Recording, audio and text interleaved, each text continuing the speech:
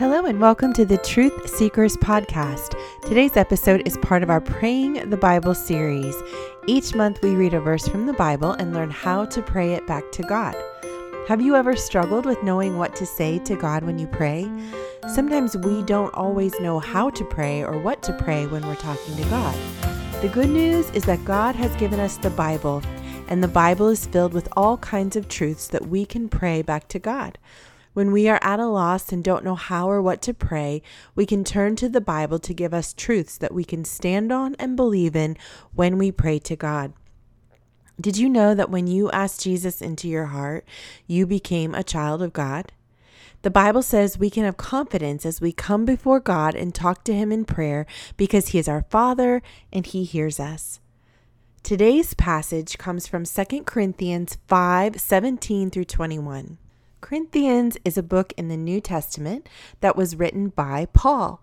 Paul wrote this as a letter to the church in the city of Corinth. He wrote it to the Corinthians. Paul was the one who began the church in Corinth on one of his missionary journeys. And so he would write to them to encourage them to stay strong in the Lord and not lose faith. Today's passage comes from his letter to the Corinthians, reminding them of who they were as Christians. It was difficult to live as a Christian during this time. Paul wanted to remind the Corinthians of what Jesus had done for them, so that they might be encouraged and reminded of who they were in Christ.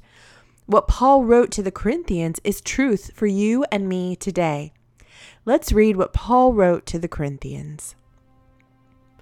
Therefore, if anyone is in Christ, the new creation has come. The old has gone. The new is here. All this is from God, who reconciled us to Himself through Christ and gave us the ministry of reconciliation, that God was reconciling the world to Himself in Christ, not counting people's sins against them. And He has committed to us the message of reconciliation. We are therefore Christ's ambassadors, as though God were making His appeal through us. We implore you on Christ's behalf, be reconciled to God. God made Him who had no sin to be sin for us, so that in Him we might become the righteousness of God. Now, before we pray, I want you to think about these verses. There are some big words in these verses, but I know that you are very smart listeners and you are ready to search for truth in these verses. So first, I want you to think about how Paul tells the Corinthians that if anyone, and that means me and you, if anyone is in Christ, the new has come. The new creation has come. The old has gone. The new is here. Friends, this is really, really good news. Why is this good news? Because it means that when you accept Jesus as your Lord and Savior, He gives you new life. Your old sinful self, your selfishness and pride and anger and hatred and meanness and nastiness and unkindness, all of those things are part of your old self, your flesh. All of that becomes renewed, and in its place, Jesus gives you His joy, His peace, His kindness, His generosity, His giving, His love. The old man dies, the new man is born again. He lives because of Jesus in you. Does this mean that you will never ever struggle with saying a mean thing in your life again, or thinking mean thoughts, or being rude or selfish? No, you will still be tempted at times, but when we surrender our lives to Jesus, He comes and lives inside of us and gives us this new life. And with this new life, we have strength to overcome the old man, to not be mean or selfish or rude. And we can't do it in our own strength. We need Jesus. Now that you have Jesus in your life, you can ask Him to help you. This is where the fruit of the Spirit comes in. The Holy Spirit in you helps you to put to death your selfishness, your greed, your pride, your mean spirit. This is the good news for those of you who struggle with these things, as we all do. In Jesus, You can be kind. You can be generous. You can be loving and giving and joyful and not depressed and not scared and not sad. Because in Jesus' strength, you can have hope and peace. We are a new creation. The old selfish man has died. Now Jesus' new life lives in us and gives us the power to be just like him. Next, I want you to think about the word reconciled. Can you say reconciled? Paul uses this word a lot in these verses. To be reconciled means to bring something back together that was pulled apart. Have you ever had a friend that you might have had a disagreement with? Felt like you were pulled apart. Maybe you didn't talk to each other for a while, or you didn't see each other or play together for a while, but then you made up and became friends again. You apologized, said you were sorry, and then you started playing together again, or you saw each other or talking to each other again. That means you were reconciled. You were brought back together. In our sin, we are separated from God. God is holy, and he cannot be in a relationship or have a friendship with us in our sin, in our unholiness. So that is why he sent Jesus to take our sin for us, so that we can place our sin on Jesus, and then Jesus places his holiness upon us. And now that we are in Jesus and have his holiness upon us, we can be reconciled or brought back to God. This is such good news. Paul wanted the Corinthians to know that they could be reconciled to God, and they did not have to be separated from him. Through Jesus, he makes a way for us to be reconciled to God and have a relationship with him. Lastly, I want you to think about that last verse we read. God made him who had no sin to be sin for us, so that in him we might become the righteousness of God.